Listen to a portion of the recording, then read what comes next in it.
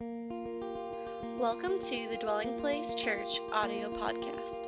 Thank you so much for tuning in to this week's message. We pray God speaks to you today through this message and through His Word.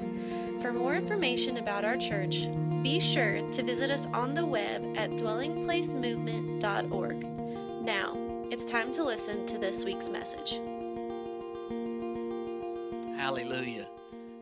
And I'm mindful of the Word of God that says today is the day of salvation. And today is the day the Lord has made, and so we shall rejoice in it. Well, we're in a series. First comes love, then comes baggage. And I want to read one scripture up front today. We're going to go through many scriptures, but just going to read one up front today to set the tone for this message. It's Proverbs 6, verse 27. Solomon writes, he says, can a person take fire to his bosom and his clothes not be burned? I want to preach a message today titled Firebox. Will you say that with me? Firebox. Let me pray. Father, in Jesus' name, I thank you the kingdom is here. And I thank you, Lord, that the gates of hell will not prevail against your people, that your blood, Lord, upon our life and in our life protects us.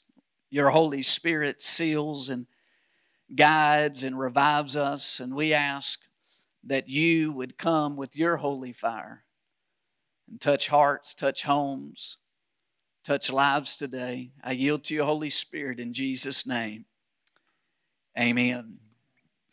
The culture we live in, friends, is a culture that declares a gospel. They declare something that they believe is good news.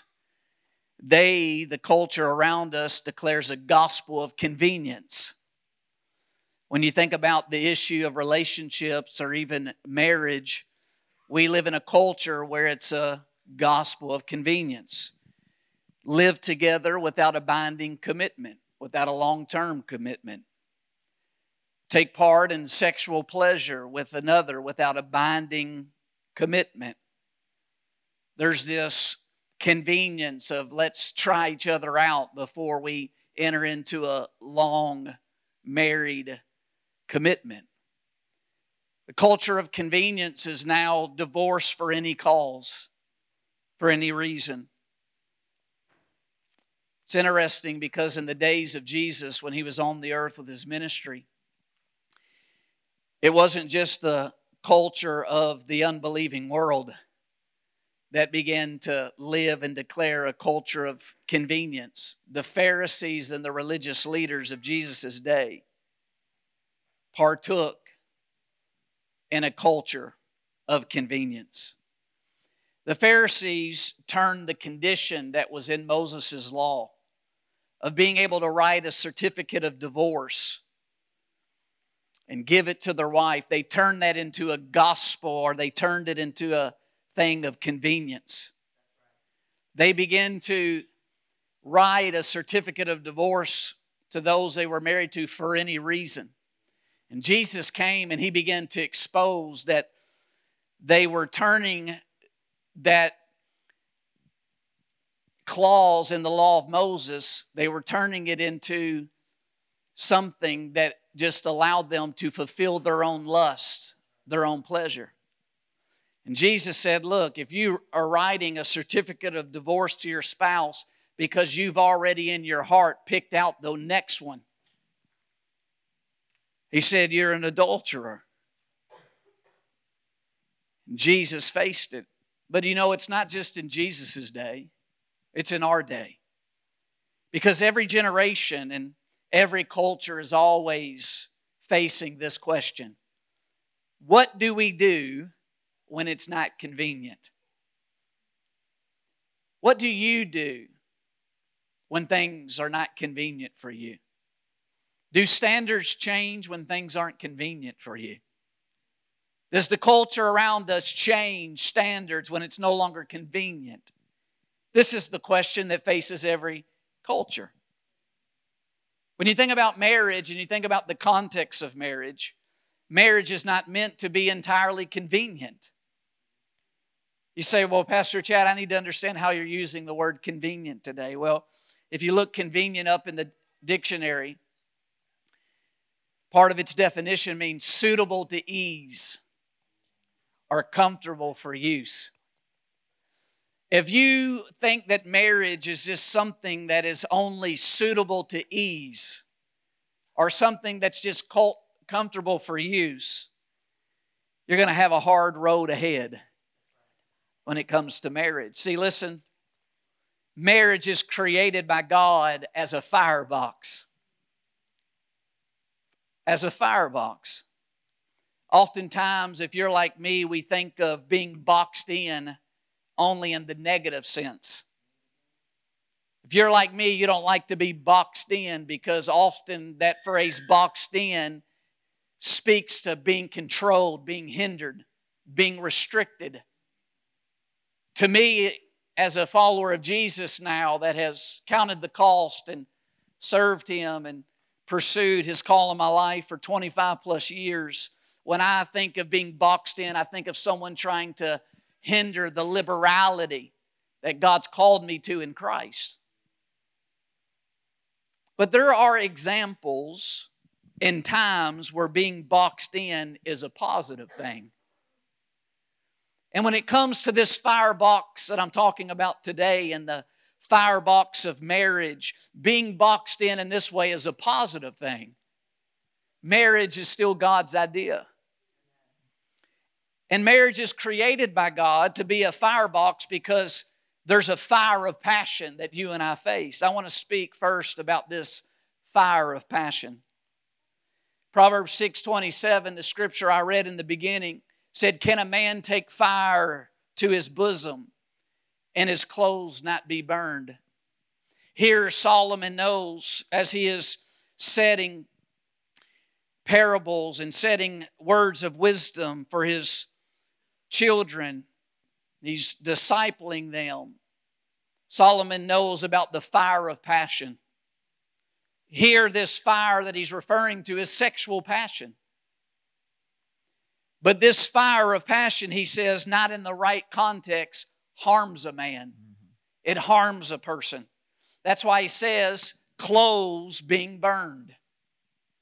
If you, on your way in today to the gathering, if your clothes just all of a sudden were burned and just completely singed and burned, what does that mean? It means you would become exposed.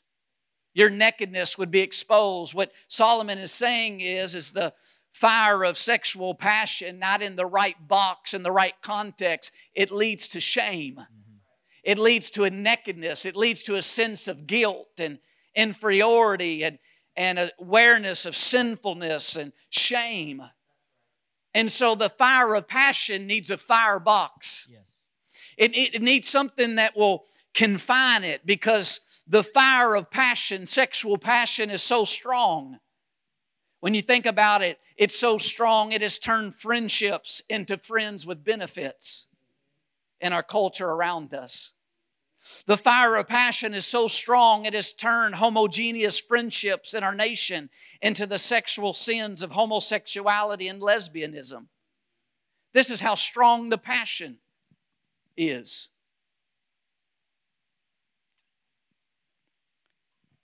And so the fire of sexual passion and desire for pleasure is so strong, it's so powerful, it needs a firebox.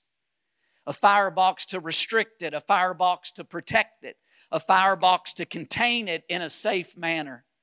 When you hear the word safe manner, think about this. If you're considering getting married to a person, if you know who you're marrying, HIV is not a possibility.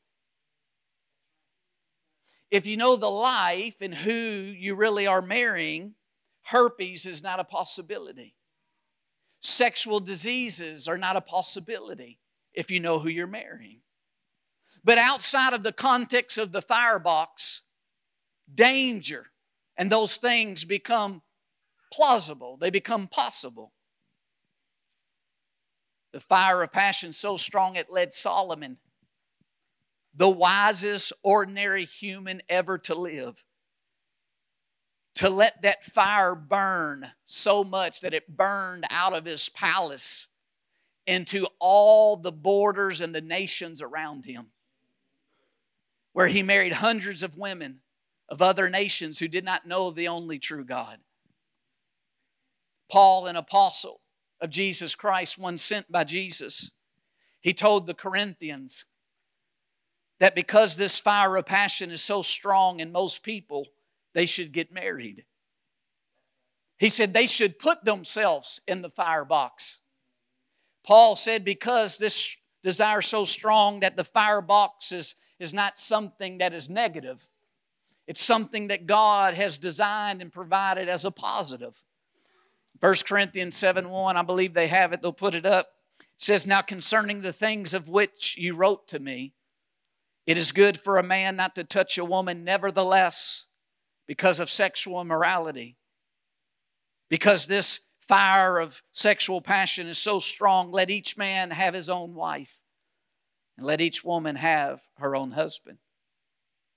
Paul said most people aren't born or given by God the gift of celibacy. We have horrible examples of people that have tried to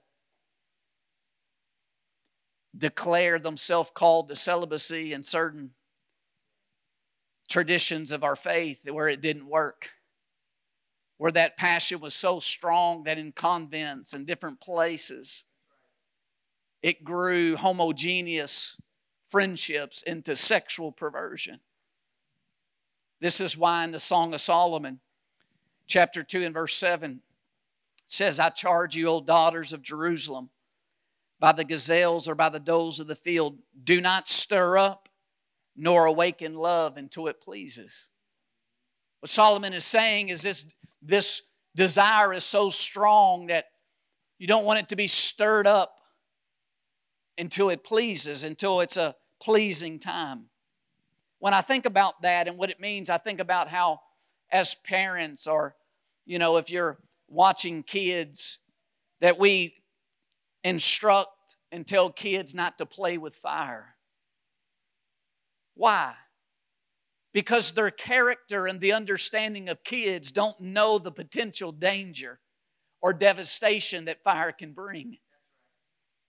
You don't, as parents, send kids around carrying fire and torches.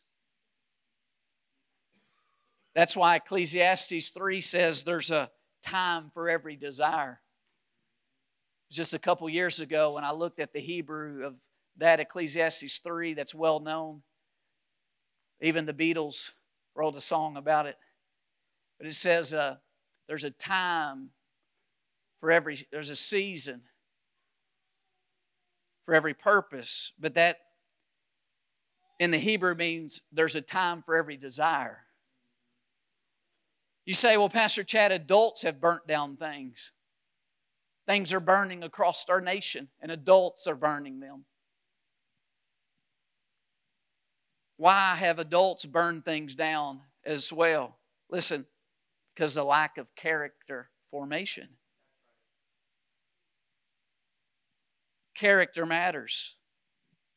You say, well, Pastor Chad, before you move on, this desire has been awakened in my life before it was a desirable time. As pastors, you can imagine, as one of the graces that God has to put upon our life is the gift of listening. And as you can passionately listen to the horror stories of sin and its effect in homes and upon people where these desires have been awakened because of physical abuse, sexual abuse, I want to just encourage you that we serve a God who's a restoring God. We serve a God that hasn't left us in a place where sin has to have the last word and the last laugh in our life. That we serve a God that redeems what the enemy meant for evil, what the enemy meant to destroy you. We serve a God that can bring healing out of the hardness and the hurt of your past. But adults have burned things down because of a lack of character formation. See, we all need a box of character in our life. We need the formation of godly character, because character, godly character, establishes healthy boundaries. When you get enough godly character in our life, it equals a box of character that protects us.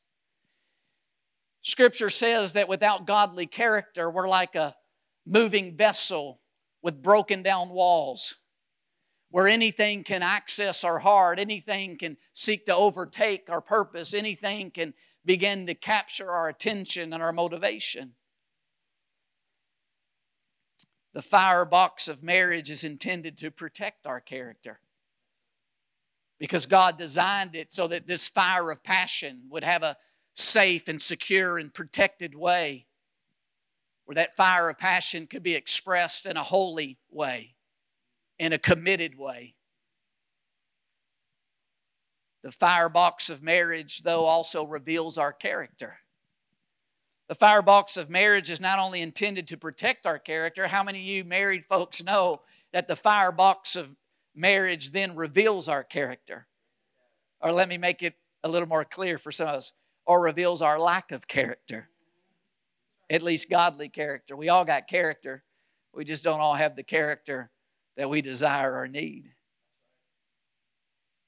I remember once talking to a young man who was dating or courting a young girl, and he was sort of at that pivotal point of thinking, should we continue to move forward? Should I begin to consider her as potential wife? Or should I just, transition out of the relationship? And as he began to talk with me, he said, every guy, I guess, has this scale or standard, at least most. He said, physically, she's like an 8 out of 10 on my scale. And I said, well, what's the issue with that? Because I said, when you get in the firebox and you're in the moment of sexual passion in marriage, whether she's an 8 or 10, it ain't going to matter. But you know what I told him? I said, but you know what will matter is, do you want a woman who might be an 8 to you physically under standard, but has godly character, that's willing to work with their hands, that's willing to clean the house and willing to cook, willing to have kids, willing to raise the kids? And that light bulb went off. See, there might be young men, a lot of people on whatever your standards that are 10s, but a lot of 10s don't have to do the hard work to get character. And so they're not willing to work. They become entitled. That young man got wisdom. He put a ring on that finger not too long after. And the last I've checked, they're still happily married with kids. Here's my point. His character matters. Some of you are thinking, do they check the box? But it needs to be boxes, because there's more to marriage in the firebox than just the sexual passion.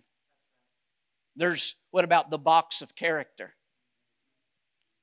I want to tell some singles today, court for great length,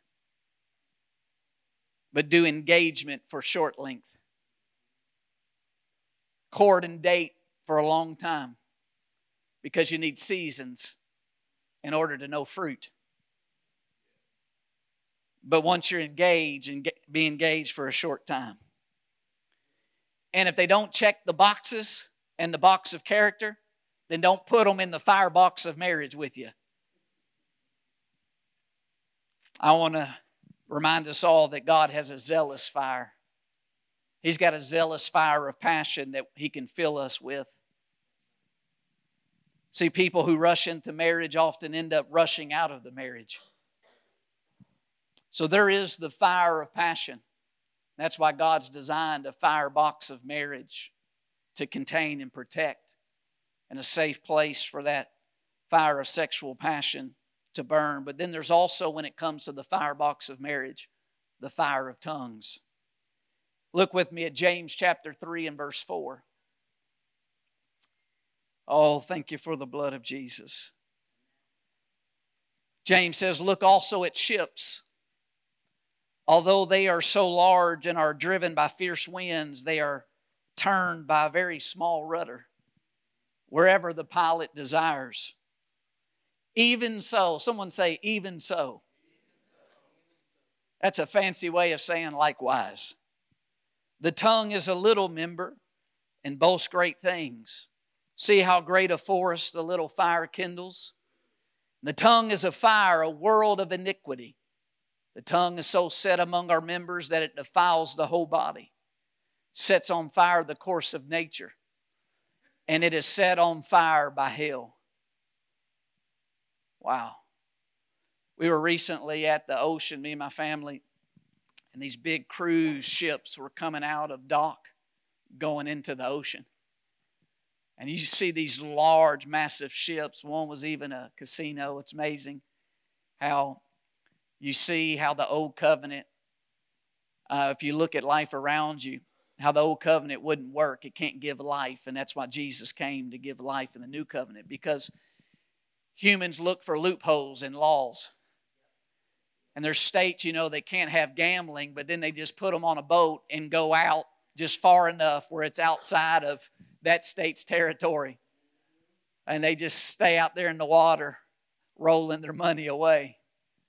But you see these large ships going, and they just have these small rudders that's guiding these massive ships. Here James says, listen, likewise our tongue is one of the littlest members of our body, yet it directs the whole body. It will direct the course of your life. But you know what else it will do? It will direct what kind of fire is in the firebox of marriage. There's a picture they have of a firebox. I want you to see it because this is it. It was not, it was maybe a week and a half ago, I was going through my daily routine and I heard firebox. I had never heard that phrase. I had to go look it up. In fact, I talked with some people coming in. I said, do you have a firebox? They said, I don't even know what a firebox is, Pastor. I need to hear the sermon. This is what a firebox is. It's a real thing. When you get a firebox in some homes, it's called by our culture a fireplace. But it's a firebox. It's something that, again, protects and contains the fire. Marriage is like that. But in marriage, different types of fire can burn. And here the tongue can set a firebox of marriage in a home. It can set it on fire with the fires of hell. Notice it says the tongue is a fire, a world of iniquity. And just like the tongue can defile a whole person's life, the tongues in marriage can defile the whole house. The whole house gets set on fire by the enemy and who wants to create division and strife, bitterness and anger.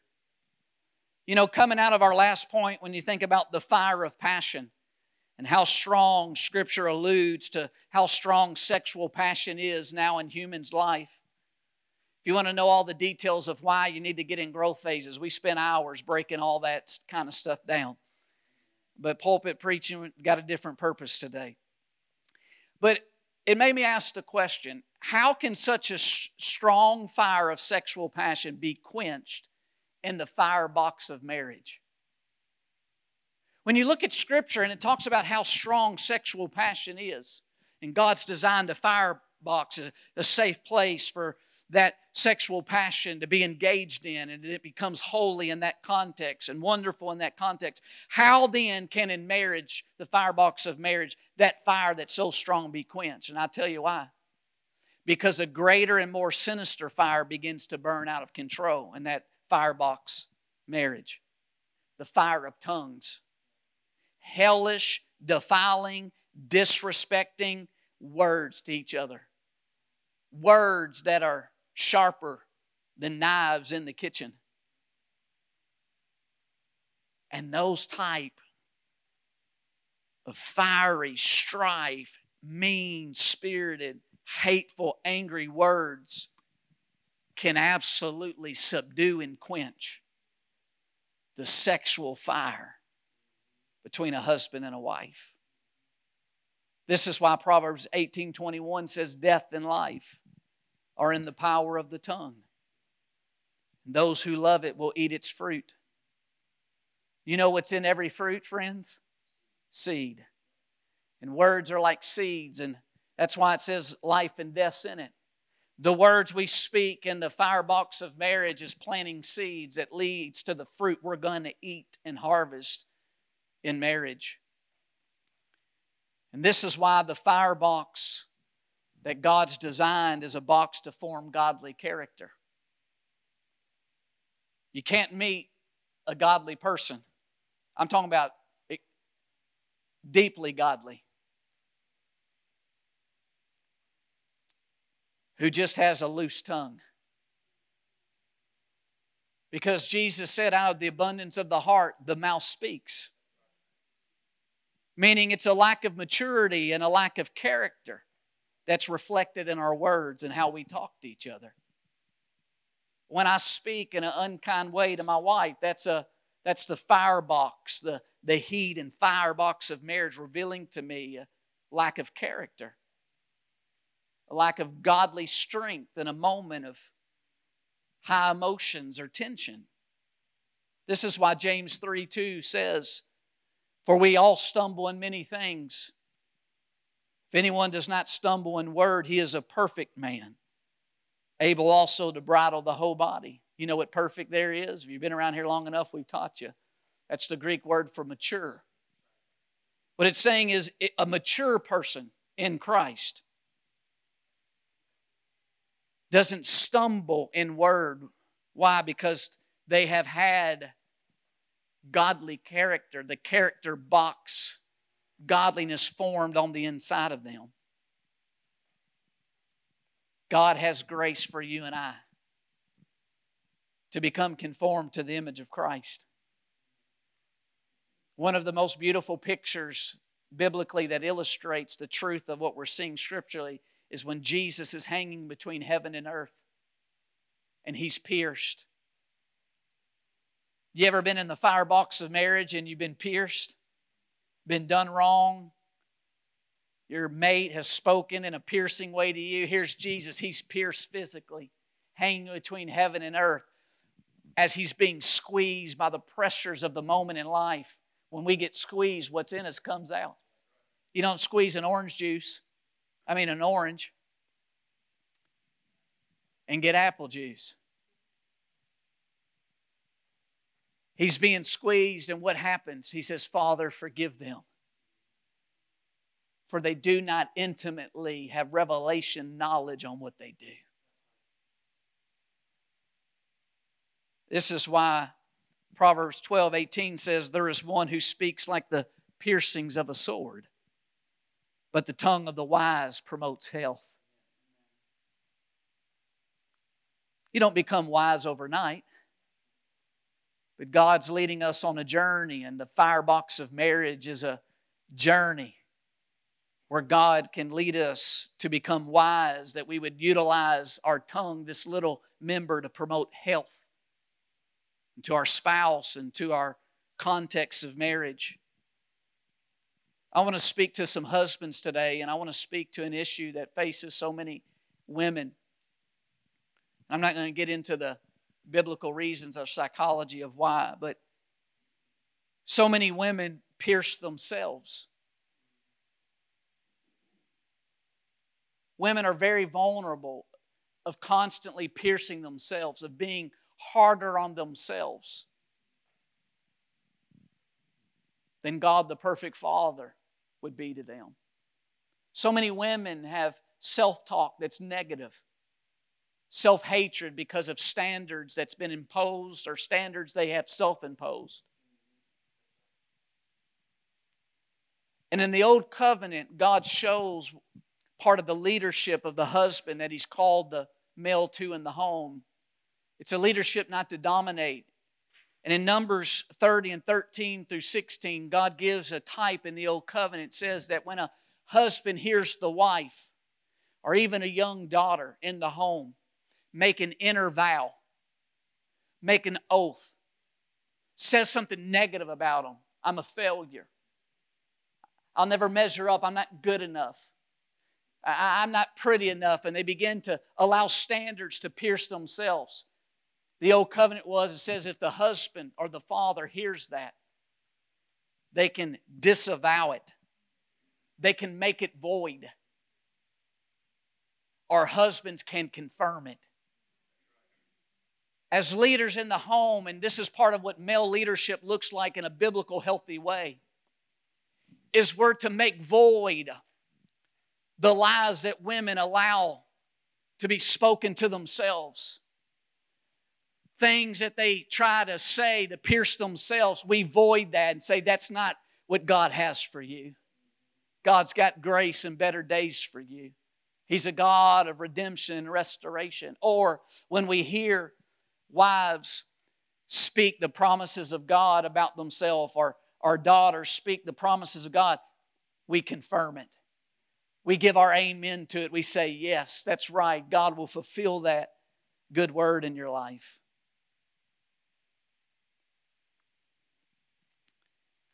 Listen, it is a hard path to have the battle swords of the world swinging all around us. The lies of the world all around us. The piercing talk of hatred and division and strife all around us in the world around us. And then also having to watch out for swords at home also. It's a hard path. Proverbs 15:1 says, a soft answer turns away wrath, but a harsh word stirs up anger. Listen to me. Soft hearts give soft answers, but hard hearts give harsh words. God's got a fire for all of us, the fire of His presence that can soften our hearts where they've been hardened. God's able to make you and I be who in our own ability we could never be. That when we're pierced by those closest to us, we can respond with cursing with blessing. That's what Peter said, all that the sons and daughters of God, that we're called to bless, not curse. To bless those who speak against us. Proverbs 21:19 says, better to dwell in the wilderness than with the contentious and angry woman. Did you know that Jesus didn't fast 40 days in the palace, in the home? He fasted in the wilderness. It was in the wilderness where Jesus fasted 40 days and 40 nights. In a spiritual application of this verse, it's better to spend time fasting and in long times of prayer than to continue on in your marriage as things have been going. When you're fed up, when you're tired of the hellish, sinister plots of the enemy that's been released because of the fiery tongues of wrong words, you'll pull away and say, enough's enough. I'd rather go without food and fast and seek first the kingdom in times of long prayer than to continue to have the hounds of hell begin to continue to bring division and strife and pain in my marriage. In Psalms 128:1 says, blessed is everyone who fears the Lord, who walks in His ways. This answers why some of us have seen unbelieving married couples have a better experience in their home than a believing married couple. Why? Because it doesn't say, blessed are those who confess Jesus as Lord. It's blessed is everyone who walks in His ways. Meaning, an unbeliever person might not even know it's the way of the Lord, but they do something that is the way of the Lord, and they still are blessed by doing it. I know unbelievers that give way more than some of the stingy believers who got wrong mentalities about money in the church. And you see, they get blessed with more. Why?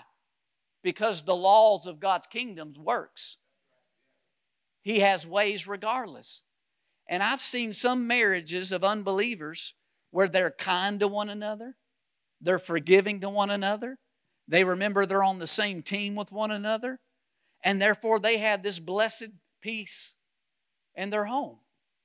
But you can get believers in Jesus who's not walking according to God's word of being kind and tender-hearted and listening, and not experience that peace in the home. So I want to encourage us saints, followers of Jesus, that we would depend on the fire of His Spirit to walk in His ways. That we would speak kind and respectfully to one another. That by the grace of God in our anger, we wouldn't say things to each other that later we would regret. That we would be willing to repent and acknowledge our mistakes to one another. When you think about the fire of tongues, I think about an exhortation to you young single ladies. Is don't allow the words of some guy. Don't allow some guy to tell you, God told me you're my wife. Listen to me. The easiest way for a guy to get out of establishing healthy, godly character in his life is for him just to tell you, God told me you're my wife. That removes then the need of accountability and growth. I want to remind some single women in here, you have a choice. In Genesis 24:57, they were looking for a bride for Isaac. They sent Abraham's servant out to find a bride. But then the parents of this potential bride, they said, you know what? In Genesis 24:57, they said, let's call the young woman, this is Rebekah, and ask her if she will go. What that means, young ladies, is you have a choice. You have a choice. Don't let people spiritualize what can be seen with your natural eyes. That he's not doing the hard work of trusting God with the box of godly character getting built in his life. Don't let him out of accountability. In Proverbs 16:24, pleasant words are like a honeycomb, sweetness to the soul and health to the bones.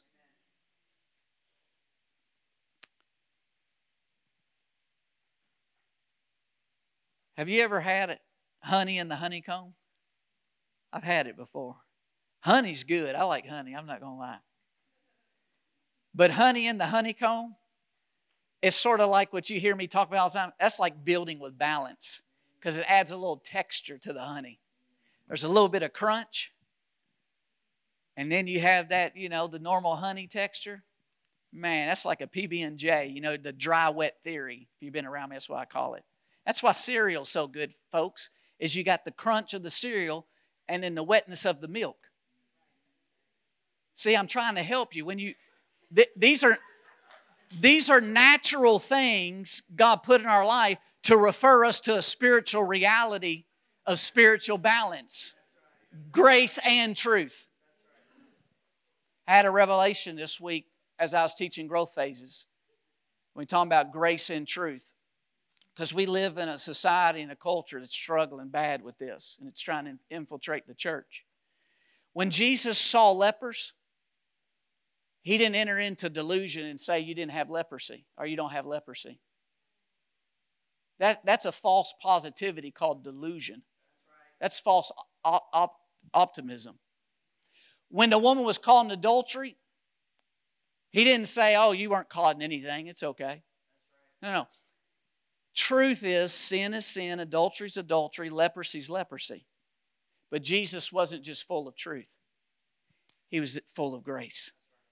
So once the truth was acknowledged, then His grace removed and healed and removed it. And that's what Jesus will do in our life. That where the fire of passion has went wrong and the fire of tongues has went wrong, the truth is, as we acknowledge and says it's went wrong.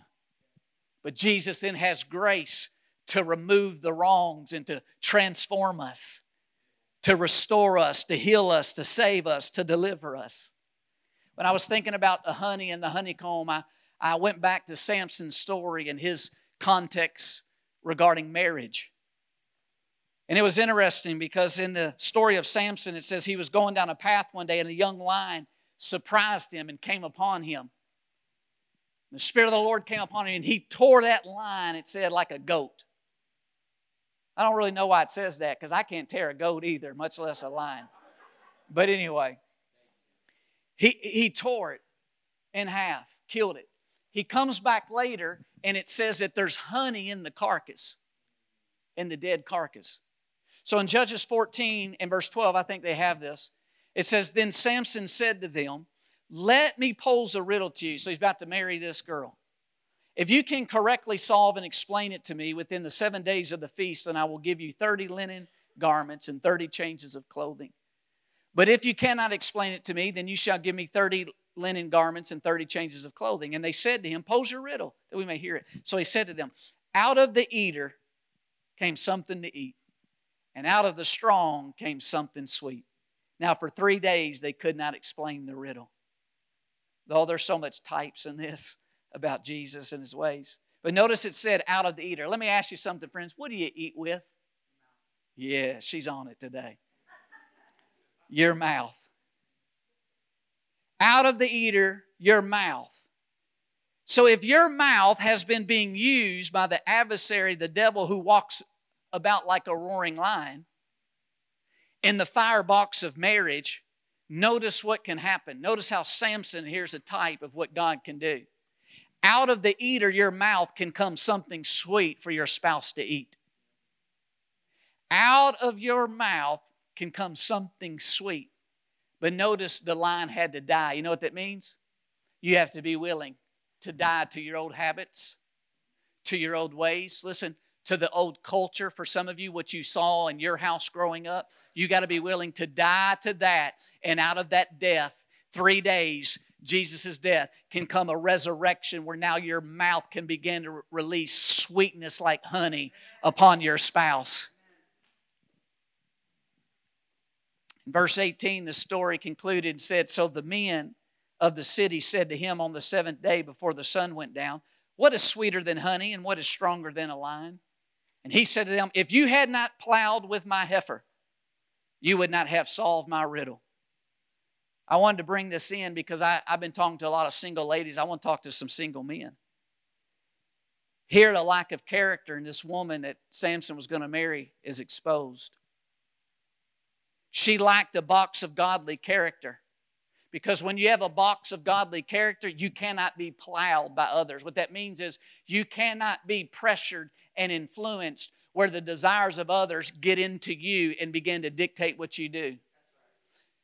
She was able to be plowed, meaning they got through her skin and got into her heart and dictated what she did. See, listen to me. A box of godly character is like silver, gold, and precious stones.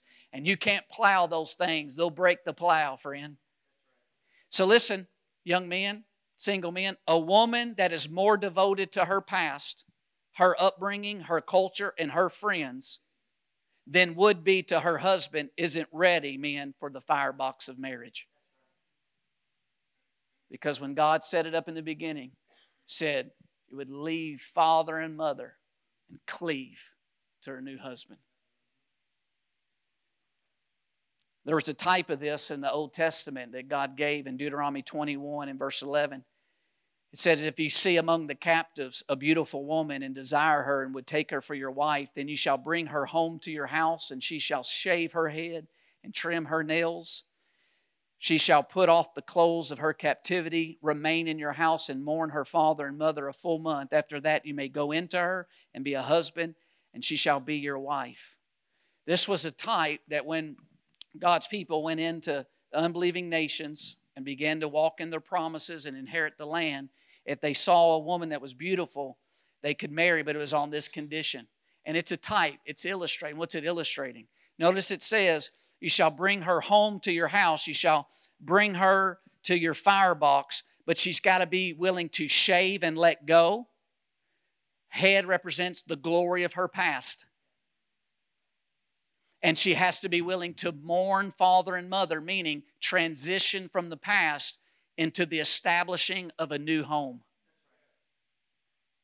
If not, there's going to be great difficulties.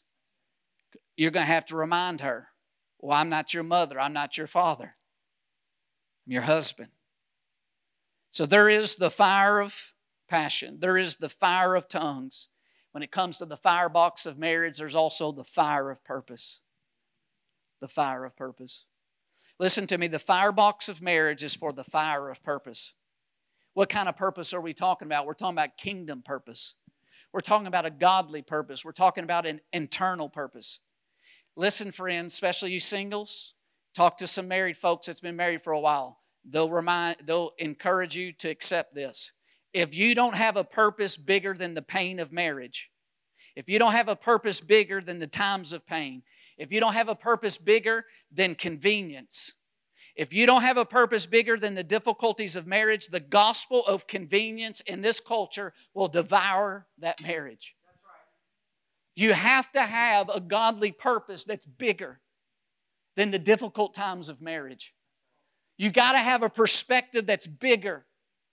In the moments when the perspective is that this isn't working and there's nothing negative and it's a difficult time. This is why I believe this verse, what Solomon hints at here in Proverbs 24:27, he says, prepare your outside work. Make it fit for yourself in the field, and afterward build your house. One of the ways that you build your house is you start having kids, start having children. But listen to me, a man lost in trying to find purpose will be lost in instilling purpose into his children. A man that's lost in their purpose is not going to feel empowerment on what is the purpose God gave their children for. And I think what Solomon's saying is that early on you got to have awareness of purpose. Then you can build your house. Then you can seek to have kids. See, a marriage with the fire of godly purpose is fit to build and grow the house with children. But if you are not aware of a big enough purpose, children bring more challenges. Of course they bring joys. Of course they bring wonderful, but they bring challenges. Anything that increases still brings challenges. Solomon said, increase money, still increase challenges. Increase brings challenges. God has designed marriage for many reasons, but one, He seeks godly seed. Because God's always thinking about the next generation. He's the God not just of Abraham, He's the God of Abraham, Isaac, and Jacob. See, having a child is equivalent of releasing a fire on the earth. But I always ask this question, what type of fire will that child be? A fire that consumes, destroys, and harms? Or a fire that warms a cold-hearted earth? A fire that heals and burns for God? See, the fire of children in the next generation, what type of fire they're going to be is often determined by the firebox, by the context of the home, of what kind of fire burns in that firebox of the home. Oftentimes sets up the fire of the next generation, whether it be a rebellious fire, a fire that goes in the course of the world of iniquity, or whether it will be the healing fire of God, bringing restoration and transformation and hope and true good news to those around them. The firebox matters. It's where the fire of the next generation is determined, directed, and discovered. A firebox with a husband, a marriage with a husband and wife walking in agreement for the fire of kingdom purpose, listen, is strong. Is strong. Why? Because they have something that anchors them beyond the momentary difficulties. There's a bigger purpose of God that we're involved in, we're a part of. And that gives you a perspective of hope that God can take temporary pain and difficulty and bring glory and goodness out of it.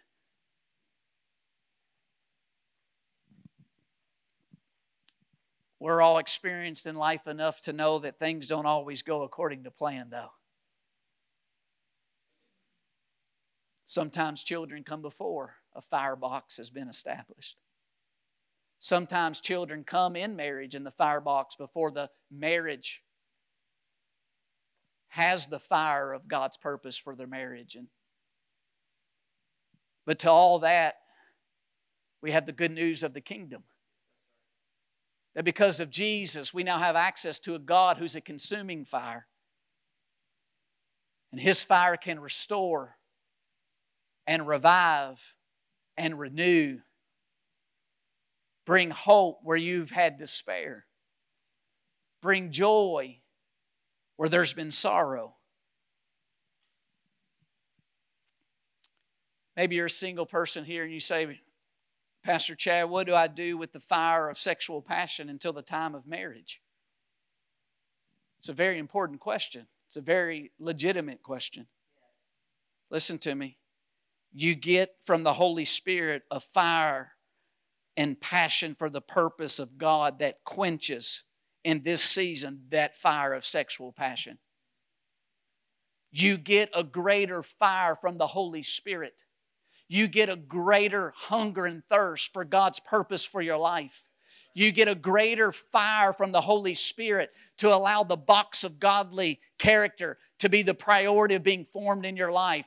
And it will distract and quench that fire of sexual passion until the firebox of marriage is established in your life. That's what you do.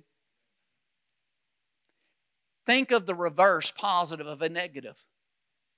I know friends who crossed the line when I was living in substance abuse, and I know friends that crossed the line of the some substances into those that are highly addictive.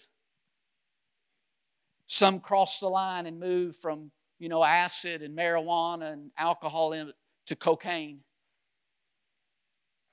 And it turned them into an absolute focused priority that nothing else mattered but to have more of it. Every other passion began to be diminished by that passion for the next hit and fix. Listen to me. The inverse is true. There is a heavenly fire. There is a heavenly passion. There is a fire of the Holy Spirit that can get on the inside of you, young people, where every other desire and even the sexual passion can be diminished because you want God's kingdom purpose and godly character for you above everything else.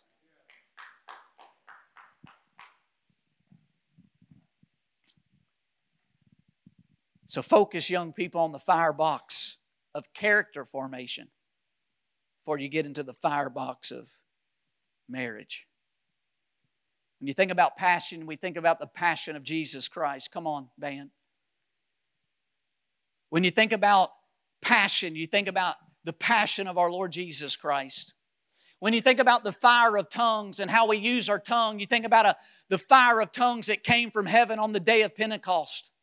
You say, Pastor Chad, I can't tame my tongue. That's right. No person can tame their tongue. That's the good news of the gospel, that because of the passion of Jesus, we now can have a fire from heaven. The Holy Spirit, the tongue tamer, can come and fill our hearts with the love of God. That the love of God can be shed abroad in our heart. That when we're pierced by negative words and words of strife and hatred and anger around us, when we're squeezed, the love of God flows out of our heart. The honey of words that edify and build up flow. When you think about the fire of purpose, you think about the eternal Father and His purpose. And He didn't just want a couple sons and daughters. He wanted a whole host of sons and daughters. If you're here today and you don't know the fire of purpose, you don't know the fire of the eternal Father's purpose, He sent Jesus, who was passionate for you, who took the punishment of our sins, who was bruised for our iniquities and rebellions and wrongdoings, so that we could be forgiven, we could be restored with our Maker, our Creator, that we could be brought into a position of being in right standing with God through our faith in Jesus Christ, our willingness to walk away from our past and trust Jesus as Lord and leader of our life, so that then the Holy Spirit can fill us with a fire that's greater than natural fire, with the love that's greater than hate, with the capacity to bless when we're wronged, to forgive while we're still hurt, to be faithful when others have been unfaithful.